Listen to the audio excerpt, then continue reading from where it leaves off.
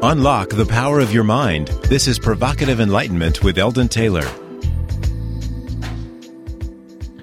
Welcome to another hour of provocative inquiry designed to inform and enlighten all of us about ourselves and the world around us. The next hour is dedicated to understanding what it means to be human, what forces act upon us and why, what we can expect of ourselves and others, what is meant by free will or the limitation thereof, and why any and all of this might even really matter, all in our effort to grasp exactly what enlightenment means and what it is to be enlightened. We make it a point to admit in the beginning that there are many human limitations, some we know and some we might not be aware of, and therefore we acknowledge that everything we have thought we knew just might be wrong. In this way, each week we undertake anew our search and discovery of the human potential in hopes that we truly expand our awareness. Last week, our guest was Dr. John L. Turner, and he left us with a story about a young man, Daryl, that chose not to be an organ donor as a result of some of his own dreams. Had it not been for this prompting and the subsequent refusal by his family to allow his organs to be donated, the boy probably would have been cut up alive and without anesthetic, since he had been determined to be technically brain dead. Dr. Turner learned from the family that Daryl was signaling them by gripping his mother's hand. This, of course, indicated a level of consciousness. Dr. Turner tested Daryl himself and discovered that the boy was not only conscious, but that he could signal the family that he loved. And he did this using their traditional method with his fingers. This was a truly heartwarming story, and many in our chat room talked about the goosebumps that the story gave them. However, there was a question from the chat room that we did not get to. That question is one that turned up in your email as well. In the hurry that medicine sometimes goes to, in order to preserve the integrity of organs that are being donated, how many donors are actually conscious when this occurs? Recently, a new study showed that even the so-called vegetative and minimally conscious can learn. A classical conditioning method was used to test cognitive awareness. The researchers paired a tone with a soft blast of air to the eye. As with Pavlov's dogs that learned to salivate at the sound of a bell, because food had been paired with that sound, the patients in the study learned to flinch their eyelids. Other studies have found that coma patients are misdiagnosed as much as 40% of the time. According to the Mohonk report, a report to Congress on the disorders of consciousness, assessment, treatment, and research needs. According to neurophilosophy blogger online, quote, it was also long assumed that patients who have existed in such conditions, comatose, for long periods cannot recover. However, it is now clear that is not always the case. In 2007, researchers used an experimental surgical procedure called deep brain stimulation to improve brain function in a patient who had been in a minimally conscious state for more than 6 years. Almost immediately, this patient opened his eyes and responded to voices. In the following months, he became capable of speaking, swallowing, and raising a cup to his mouth. Then there is the remarkable case of Terry Wallace, who went into a vegetative state following an accident in 1984, only to emerge from it 19 years later, despite doctors' insistence that he would never recover. Now, harken back to the Terry Schiavo case and the controversy around that. Science moves on and we learn more every day, and there remains no shortage of moral dilemmas for our society to wrestle with. Well, in some future show, we may take this all on in detail. Until then, think carefully about your views on this issue. I know one of our upcoming guests that will insist that our individual consciousness extends to every cell of the being, and that obviously that therefore would include our organs. Is this fiction imitating life, or is this life imitating fiction? I'll leave that to you. Now to your letters. And I apologize, but there just is not time to read all of your letters on the air. But I do want you to know that I do read them all personally, and I am sincerely grateful for your feedback. Okay, if you remember, 2 weeks ago, Neil Donald Walsh and I disagreed about virtue. His view took the path of cultural relativity, and mine wanted to insist that certain values are not merely decided upon by popular majority. Well, Diana wrote, "Loved that broadcast. I particularly enjoyed what you had to say about your interview with Neil. You rock, Eldon." Well, thanks, Diana. And Rosie wrote, "Thank you so much for your interesting programs on Hay House Radio. I listen to you from Jerusalem, Israel. We get them from around the world, and that just thrills me." And in Bangor, Maine wrote, "I'm excited to learn about Dr. Taylor's work. I'm enjoying the Hay House Radio broadcast. I find myself smiling at Dr. Taylor's cut to the core insight and not so common sense. The guest line up has been unusual and thought-provoking." And Lisa from Australia wrote, "Hi, Eldon. I wanted to tell you that I'm absolutely loving your radio shows every week. You have fantastic guests. What you have to say is absolutely brilliant. Many, many thanks for your work." Well, and again, thank you, Lisa. Pat wrote about last week's show. "Just heard your show with Dr. John Turner and very much agree that forgiveness is essential for well-being and healing. Thank you." Nora wrote, "I heard on Eldon's show, Provocative Enlightenment, that there is a free MP3 download on forgiveness. But when I click on the link, I only see the free CD offer. Can you please provide me with the correct link for the MP3? Now, we had many letters and calls about this one, and I apologize. For the free MP3, go to www.innertalk.com. Use the left-hand navigation pane under Free MP3s to select the Forgiving program. While you're there, take a look at all the other programs that we make available to you without charge of any kind. They range from stress to feelings of hopelessness, and I've put them there to aid you in helping yourself. These are not samples. They are the real deal. This is the patented and scientifically proven effective InnerTalk technology. It's just part of my way of paying it forward, you might say. Okay, and finally, Bridget wrote regarding the free MP3 programs. "Thank you so much for your generosity and your great work on Hay House Radio." Well, thank you. That's all the time we have for letters this week, but please keep them coming. I do appreciate your feedback. Be sure you let Hay House know that you enjoy this radio show if you do. You can email me by going to eldontaylor.com and submitting your comments from anywhere in the world. That's eldontaylor.com. Now, to this week's show. Are you being programmed? Are you the sum total of the information you have consumed in your life? Did you consume the, quote, right, end quote, information? Are your beliefs really genuinely yours or just those you have chosen to agree with due to mind persuasion influences?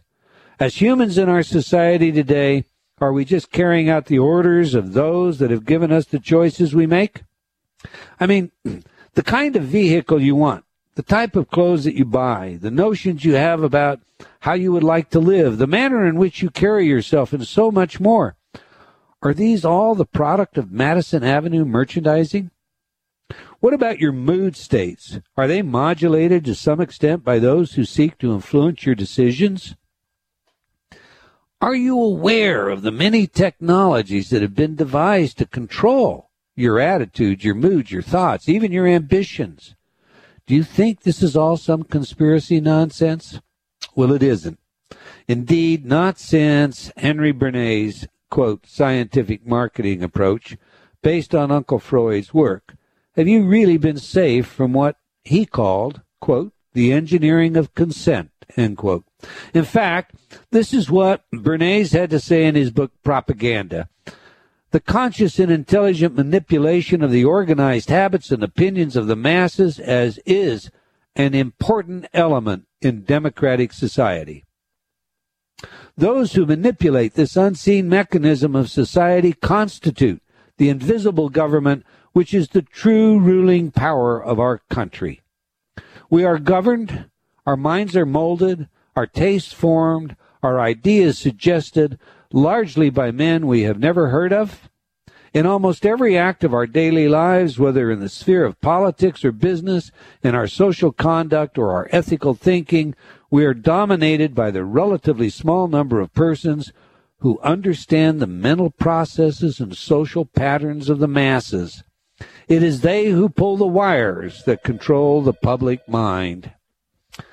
Well, today this scientific marketing is called neuromarketing, and instead of using things like galvanic skin response and blood pressure, we actually peer into the brain using very sophisticated technologies such as enhanced magnetic resonance imaging, positron emission tomography, and more.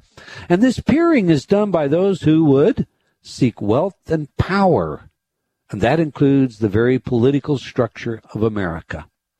Now, my guest today is a prolific author, researcher, and one of the tallest voices in the small group of those warning us of the brainwashing methods and technologies that can and perhaps have already been used on some. I cited his work several times in my newest book, Mind Programming. For that matter, both of us appear together with Noam Chomsky, Dennis Kucinich, Amy Goodman, and many others in the new documentary, Programming the Nation. Now, again, my guest today is probably best known for his work and published materials surrounding HAARP. That's spelled H-A-A-R-P. However, he is equally well versed on a variety of matters having to do with mind manipulation, brain entrainment, cell vibration, and much more, so don't just think of him as a physical scientist. Dr. Nick Begich has labeled HAARP, H-A-A-R-P, as the new ground-based, quote, Star Wars, end quote, weapon. His book, Angels Don't Play This Harp, points out that HAARP is capable of brain entrainment as well as raining electromagnetic radiation down on Earth while punching at the ionosphere. But then I want him to share all of this with you personally. We have a lot to talk about, and we invite you to join us, and we will be discussing his other book, Controlling the Human Mind, the Technologies of Political Control, or of Tools for Peak Performance. You can also join us by calling toll-free 1-866-254-1579. We want your calls. And international callers can dial the country code, then 760-918-4300. All right, let's welcome today's guest. Welcome to Provocative Enlightenment, Dr. Nick Begich. Hey, thanks for having me. It's great to be with you again, and I know we're going to have a great program. Got a lot of material to cover today, so I'm excited to be on the air with you. Well, fantastic. Thank you. I'm thrilled that you're here. You and I could probably sit down for a couple of days and just chat about some of the things that we have both worked on. But let's start by familiarizing our audience again by telling us a little bit about yourself and how you became interested in HAARP and mind control, etc. Well, I have a doctorate in traditional and complementary medicines, and I come from a very political family in my part of the world, and a lot of interest in science over my lifetime. In the last 15 years, I've spent writing and publishing, lecturing on technologies. In fact, I've lectured in 19 countries all over the United States. I think I've been a guest. We figured it out one day that it was somewhere over 2,500 programs in 15 years that we've done through both single stations and syndicated networks. And technologies, I think that's the real emphasis of the work, and translating complicated technologies into plain language is really what we're about. And I think that's an important role in this century. All of us have computers. All of us, many of us have cars.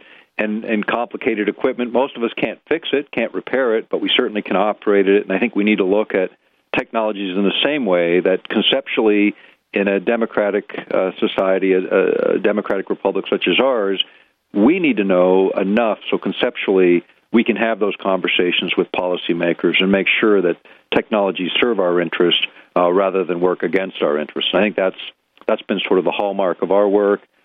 People recognize us for the footnoting that we do, and all of our published materials are extensively footnoted, lots of additional bridges to cross for people that are really interested in the subject matter, and we certainly provide the data so people can do that.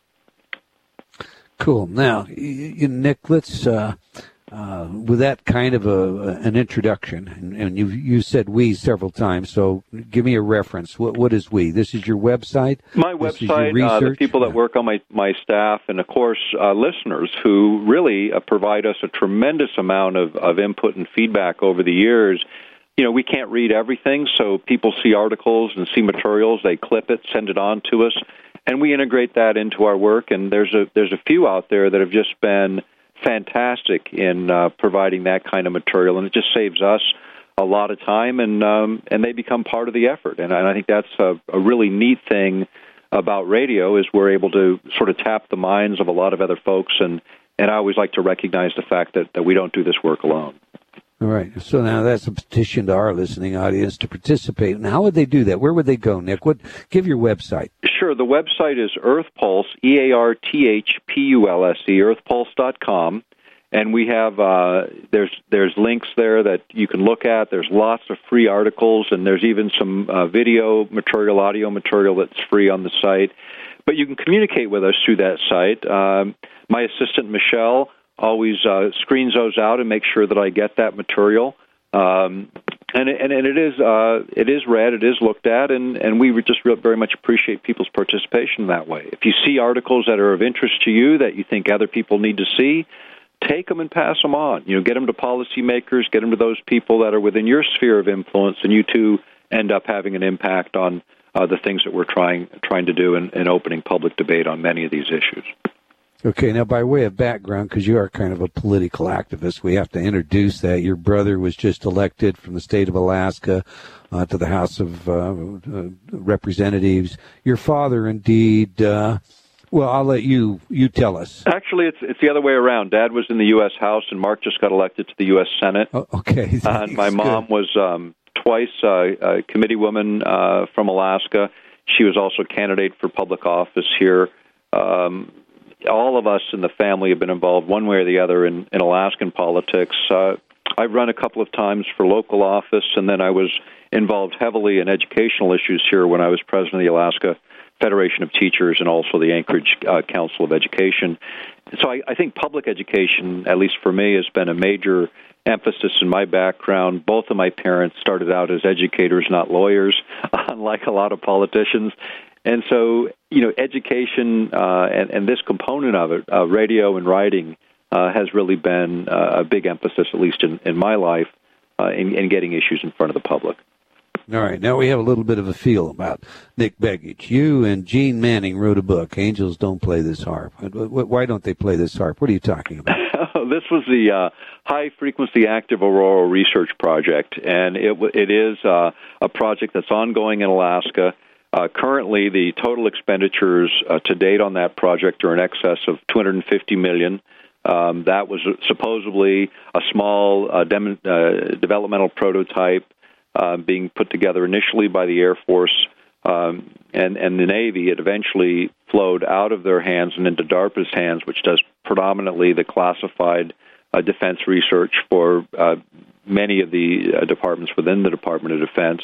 The thing that I think struck me is HAARP is a huge array of radio frequency transmitters that are designed to do a number of things, but basically it's a very different way of handling radio frequency energy. It actually focuses the energy, and then by manipulating the ionosphere, a layer that begins about 30 miles above the Earth's surface, you can create a number of weapons effects. You can also utilize this transmitter for coupling with the magnetic field lines that surround the Earth for other uses of the device. But basically, it is a defense system and an offensive weapon system in the developmental stage. It also is a research instrument in the sense that you can stimulate effects in the ionosphere and then look at what happens on the ground. And the reason all that's important is terrestrial communications are dependent on the character of the ionosphere, which can be disturbed by solar radiation. And the idea initially was maybe we can figure out a way to stabilize the ionosphere during these unstable periods where we could still effectively use our communications, or conversely disrupt the ionosphere in a specific way to disrupt adversarial communications in the event of war. So it kind of started as, this really far-out sort of project that got a little bit of funding, and as time has gone on, the technologies have been proven up. In fact, the things that Gene and I wrote about in 1995 in the first edition of Angels Don't Play This Harp have all pretty much over time proven themselves. There's two areas that still are not fully acknowledged by the government, one dealing with weather modification and the other dealing with the subject of the day, the idea that these transmitters could be used to manipulate human behavior. And this is probably the most important aspect from our perspective of the technology. Well, let's take that on. First of all, since you mentioned it, weather modification, the government has not faced that, but we know that China recently did exactly that, and they did it with very similar technology to HAARP. Right. Is there any doubt in your mind about whether or not weather modification is possible as a result of HAARP?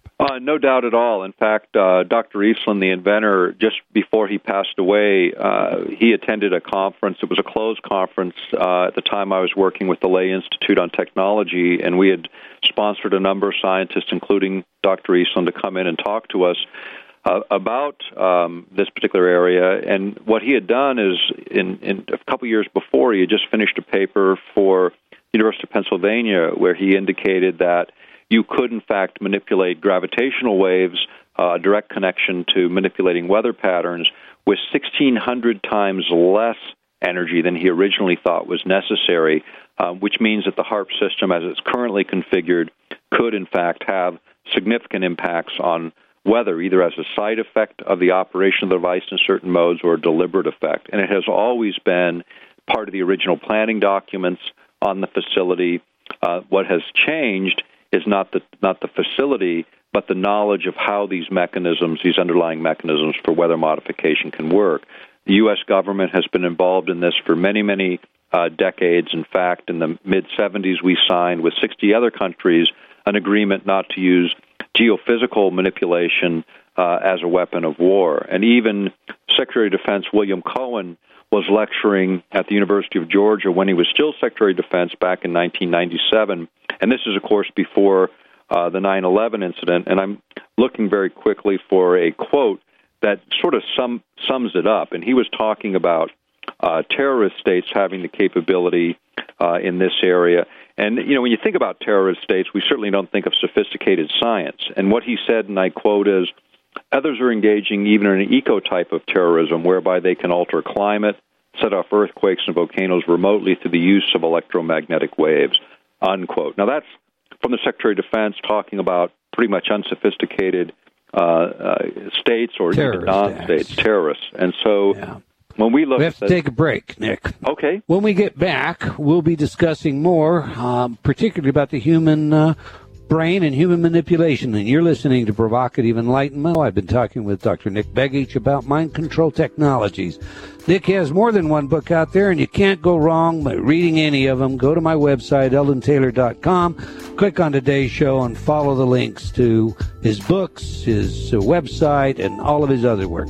We'll be right back after we pay some bills. Confusion, deception, manipulation, feeling a bit controlled, lost? Learn how you can take back control of your life through proven techniques in Eldon Taylor's revised edition of Choices and Illusions. This New York Times bestseller is a guidebook to your journey to self-actualization, filled with practical, real-life solutions backed by scientific studies and guaranteed to awaken your inner genie. Get your copy today from all bookstores. Thank you for joining us today. I'm Eldon Taylor, and it's my pleasure to host this special investigation. I love your comments and feedback, so please join me on Facebook or send your email to eldon@eldontaylor.com. That's ELDON@eldontaylor.com. We'll try to share some of your letters every week because your feedback does influence our programming, and we're grateful for that guidance. So I look forward to hearing from you. Thank you, and enjoy. Close your eyes. Imagine your goals and dreams. What's preventing you from accomplishing them? Most often, we are our own worst enemies. I can't. I'm not good enough. It's time to reprogram that inner dialogue. Replace all those negative self-images with, I'm good. I am powerful. I can do anything. Eldon Taylor's Inner Talk patented subliminal technology does just that. Researched at numerous universities such as Stanford and by governments such as Mexico and Germany, Inner Talk has repeatedly been proven effective at changing your self-talk. Stop imagining your goals and make them a reality today. Visit www.innertalk.com. That's INNERTALK.com. Innertalk.com.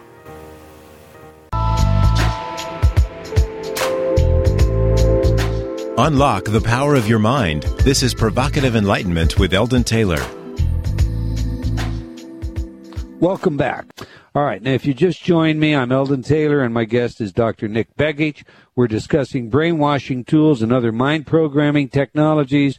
And before we went to the break, we were talking about two aspects or facets of HAARP that the government is not yet fessed up to. One was the weather modulation, and Dr. Begich, myself, both totally agree that whether they come clean on this or not, there's no doubt about whether or not they possess the ability. The other has to do with the manipulation of the human mind. And that's done through frequency following response. Dr. Begich, I'll just have you explain how that works, if you will, please. Sure. The frequency following response is essentially where an external signal, and this can be generated by the pulsation of light through the optic nerve, through binaural or binaural beat, through sound, or electromagnetic field pulses. And this is where, when we get to HAARP, what we're really talking about is being able to modulate a signal that the brain will lock onto and begin to mirror. So if you're looking at an EEG and you're looking at that predominant brain activity begins to be driven or pushed into a certain direction, so we begin to mirror that external signal. And what this does is causes changes in brain chemistry and general behavior. It can change and alter emotional states very readily and quite easily. In fact, if you look at even television programming, if you look at television programming at night, if you look behind you at the reflection on a white wall of the flicker rate of a television screen, if that flicker rate is manipulated in a very specific way, it results in this brain entrainment or frequency following response, where you become much more receptive to the actual advertising message. So the message can be overt, just a normal sound, overt message coming across, but because you're already relaxed, and then you get this enhanced relaxation, you're not watching the program, you are the program. And I think that's what a lot of folks don't realize is that this is taught in advanced coursework in psychology and in other fields. They teach this knowledge, it's understood, and then the knowledge is applied in various ways, especially when you look at big budget advertising, and yet there's no restriction. There's no constraint on the ability of advertisers to use the frequency following response. As it relates to HAARP, we can go back to J.F. Gordon McDonald's work when he was at UCLA and was a science advisor to Lyndon Johnson, and he published an article, actually it was a chapter in a book called Unless Peace Comes from 1969, in which he said that if we could ever figure out how to electronically stroke the ionosphere in just the right way, we could return a signal to the Earth that would influence the behavior of most people in the region of that signal. That same sentiment was echoed in a later book by Zbigniew Brzezinski in the early 70s when he was still at Columbia University before he became National Security Advisor to President Jimmy Carter, and he echoed that same response. And what he was talking about was this idea that if we could ever figure that out. Well, we have figured that out. HAARP delivers on that promise. It can create exactly that signal by sending a pulsed high-frequency signal up into the ionosphere. The ionosphere responds to the pulse rate. You can think of it as if the signal were punching the ionosphere, and with each punch, the ionosphere responds with a long wavelength, an ELF, that comes back to the Earth, penetrates the Earth and sea, and happens to be the same range of predominant brainwave activity of human beings causing that entrainment effect. So as it relates to HAARP, it would be sort of a gross effect to affect emotional behaviors over very large geographic areas. Yeah, and two things I think that are important to point out there, and you correct me if I've got this wrong, Nick, but the first one is you're not going to be aware of this frequency, this ELF frequency. That's correct. The second one is when it entrains, like that television set, it's basically going to slow brainwave states, which for all intent and purposes end up modulating part of the endocrine system. The result is it can definitely be used to influence mood states. Absolutely, and that's the intent. I mean, the intent is it's almost if you think about where people are when they come back from a hard day at work, they sit in front of the TV, they immediately begin to relax, the breathing becomes rhythmic, the brain begins to slow, and then you add this on, and it's just a slight kick to almost, and in some people perhaps even a light hypnotic state, where you talk to them and you're hollering at them, they don't even hear you. They're not even in the room with you. It's that state that they're trying to reach so that they can then literally deliver the message at a very powerful level. Right. Indeed, I think it's worth mentioning here, and perhaps you already know this, but we have run a number of studies where we've actually tried to bribe young people as well as adults to stay in a normal state of consciousness, what we think of as the beta brainwave pattern, above 14 cycles per second. In less than 5 minutes, adults and children alike will go into alpha in front of a television despite the fact that you promise them rewards if they just stay in that normal state. And in that alpha, that's a state we think of. It's associated with hypnosis. I've testified in the courts, as you know, as an expert witness on that. And we just call it a state of hypersuggestibility. So here you are. You're sitting in front of your television set. You've gone into this state of hypersuggestibility, and now they start talking to you about, products or Gombu or whatever. And what you're saying, if I've got this right, Dr. Begich, is HAARP makes it possible to do that outside of your living room, maybe even affect you in the pasture where you have your horse if you live in the country. Exactly right. And it affects a large number of people, and the military has said, well, it's a side effect. We're not really interested in it. Well, as a side effect, there's a lot of side effects that we get real interested in it. That's why they warn you when you get prescription drugs about all those things. This is a very big deal from our perspective, and when you look at this, the way this system has evolved, DARPA is not known for benign projects, and they don't just fund they don't fund research for the fun of it. They fund research for weapons applications.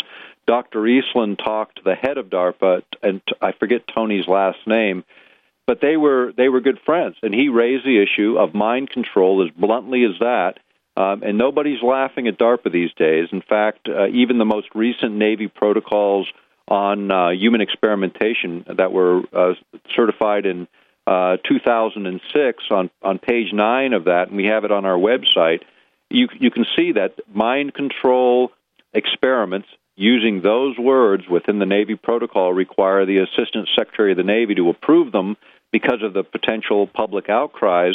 The projects go on. In fact, RFPs have just been closed up in September of this year, inviting proposals in this area to enhance the ability of doing these things. Now, for two different purposes. One is to degrade the performance of your adversary, and the other is to enhance the performance of your own troops. In fact, Technology Horizons, which is produced by the Air Force Research Labs in their June 2004 issue, they actually talk about controlled effects, being able to synthesize or create any of the five senses, sight, sound, touch, taste, smell, in such a way, and the direction that they're headed is to create a method of control, because ultimately command and control of the battlefield has to do with your adversary. If you can control the operator, then all their hardware and all their equipment is worthless to them if you can manipulate the behavior of those actually running that equipment. And the idea of creating experiences that are so real you can't distinguish the real from the synthetic is a direction that the Air Force openly in their own open literature talk about, in a direction that a great deal of research money is being spent currently in these directions by several branches of the military as well as the intelligence organizations.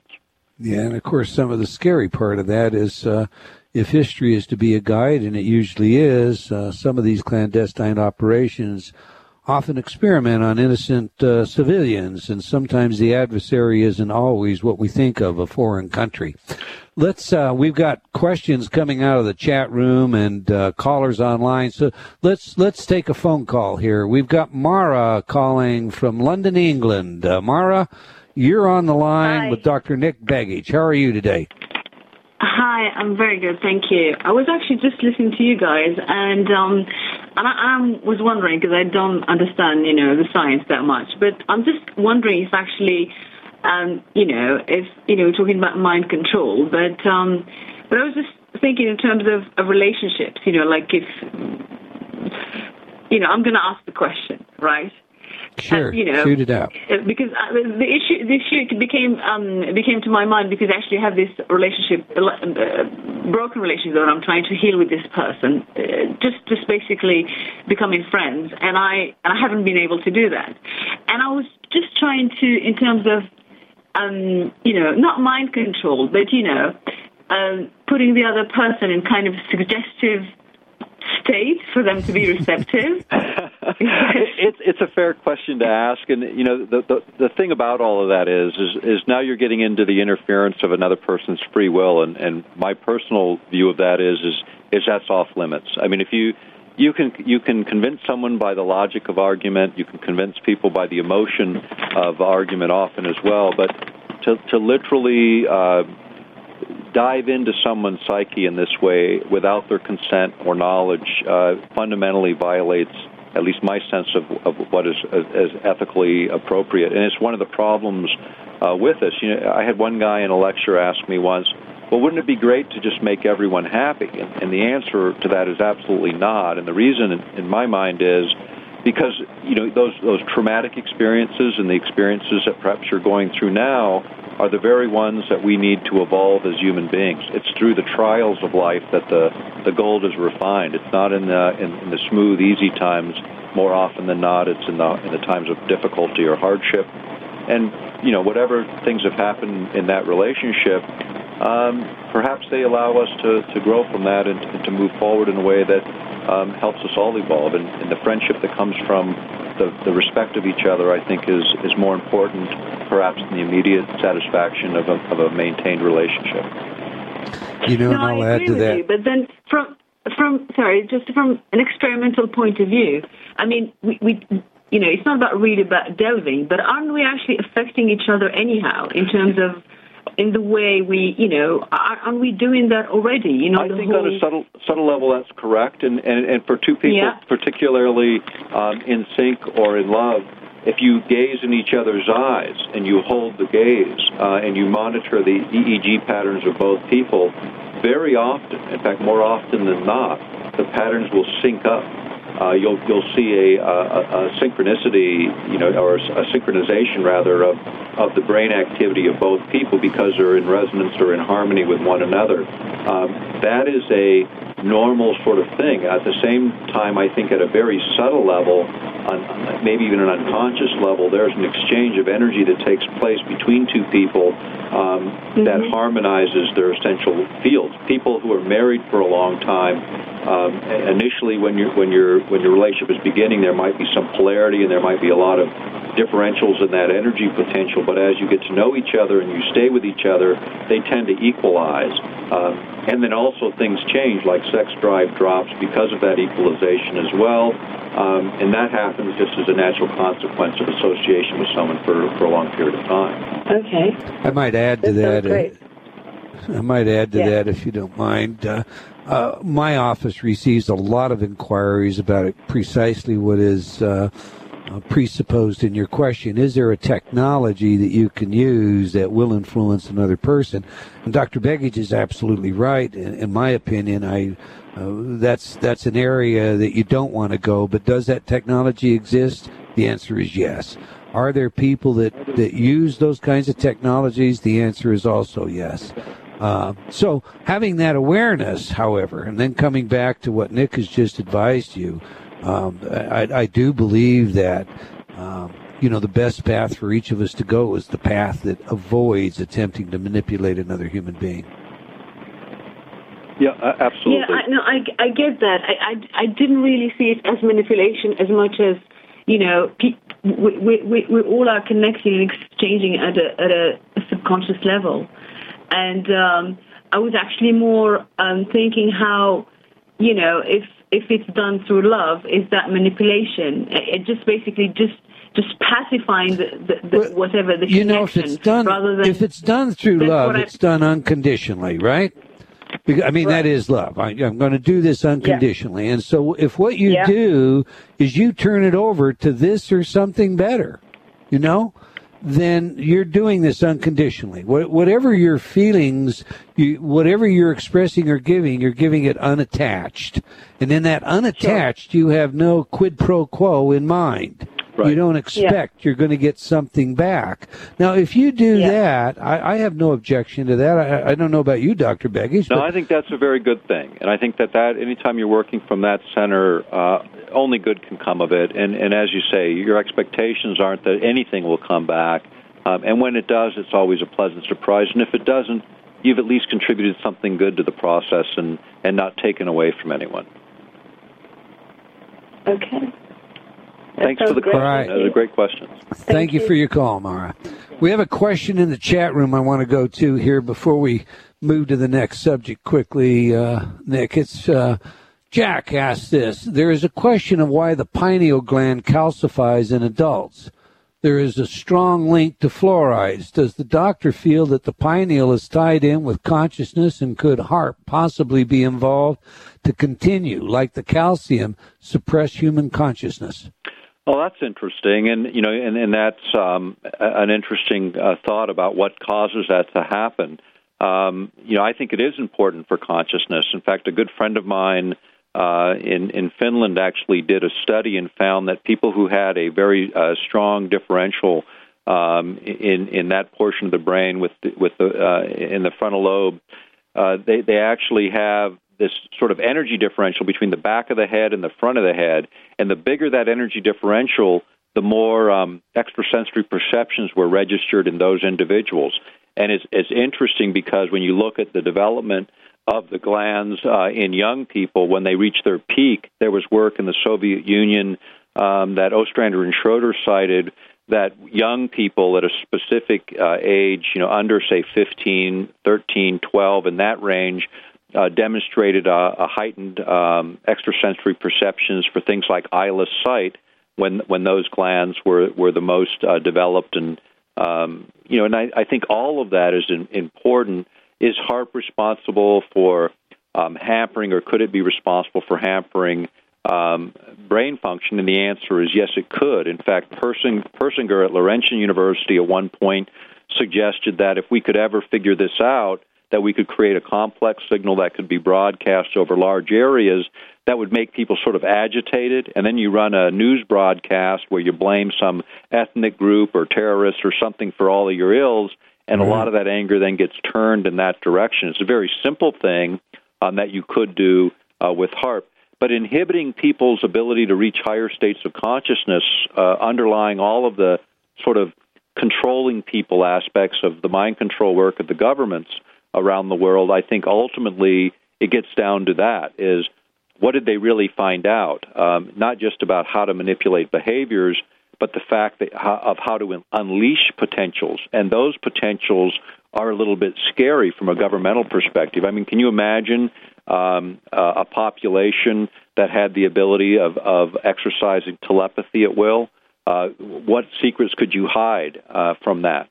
Could you imagine a fully actualized personality demonstrating all of those anomalous potentials that human beings have and that are periodically demonstrated? That is an uncontrollable situation from a government perspective.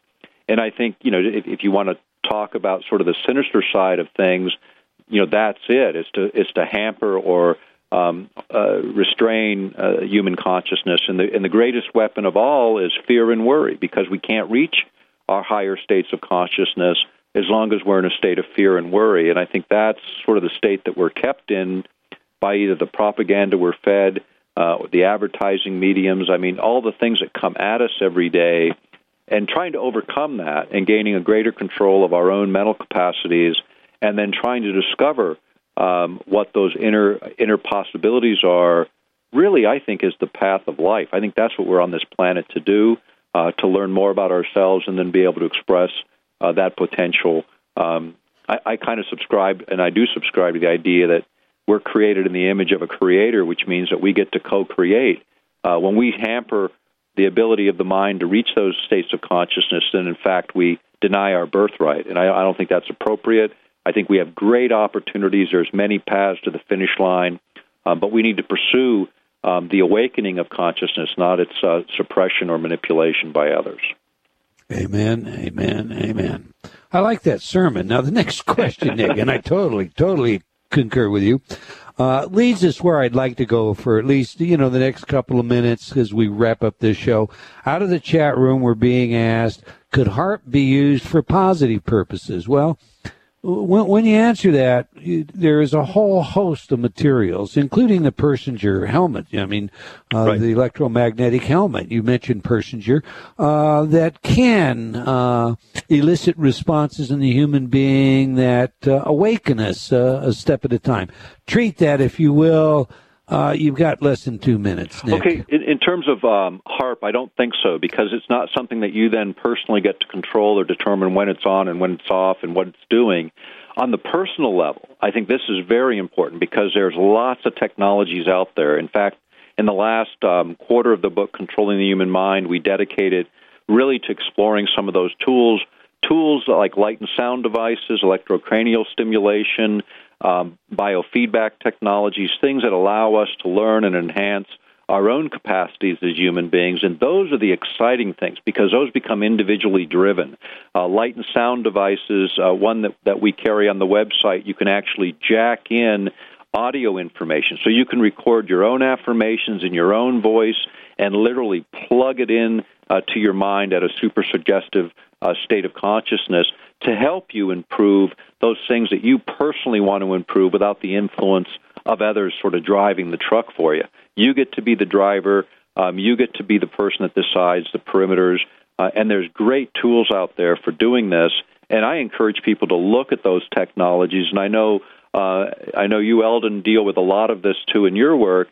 And there's some great things out there that are really exciting for stimulating the mind and opening up those pathways to perhaps higher consciousness, and we get to control them individually. And that, I think, is a very exciting direction of this technology.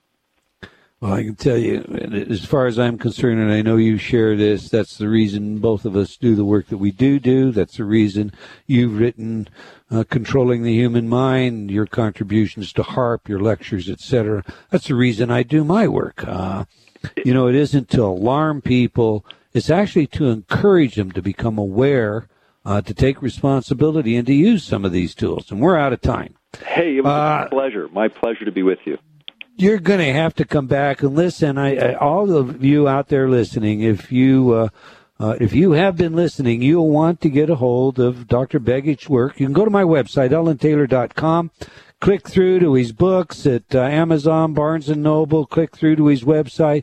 You can go to his website, Earth Pulse. Give it again, Nick, would you please? EarthPulse.com, EarthPulse.com, EarthPulse.com. All right. Now, that's the end of our hour. I want to thank our guest today for joining us, and I hope you've enjoyed our show, and we'll listen again next week when my guest will be Dr. Michael Newton, and we'll be talking about afterlife explorations.